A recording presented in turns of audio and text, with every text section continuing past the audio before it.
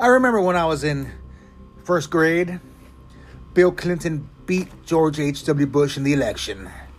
Prior to the election, my teacher taught me you have to boo Bill Clinton because we're going to vote for George H.W. Bush. So there he was, Bill Clinton, walking into the Oval Office to do things that nobody would ever do. Right, Monica? And as he walked in, we booed. We booed that man. And I remember our teachers, they got mad at us and said, "You don't boo him. He is the president of the United States. That is where you live. You will respect the office."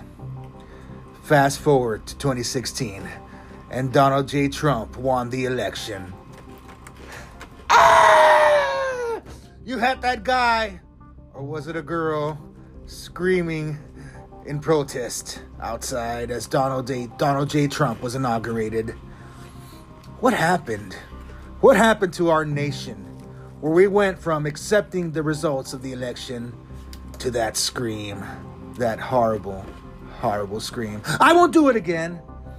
I don't want you to lose your ears or go deaf.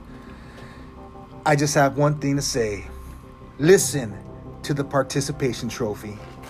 This story will tell you why how we coddle our youth is leading to the socialist states of America.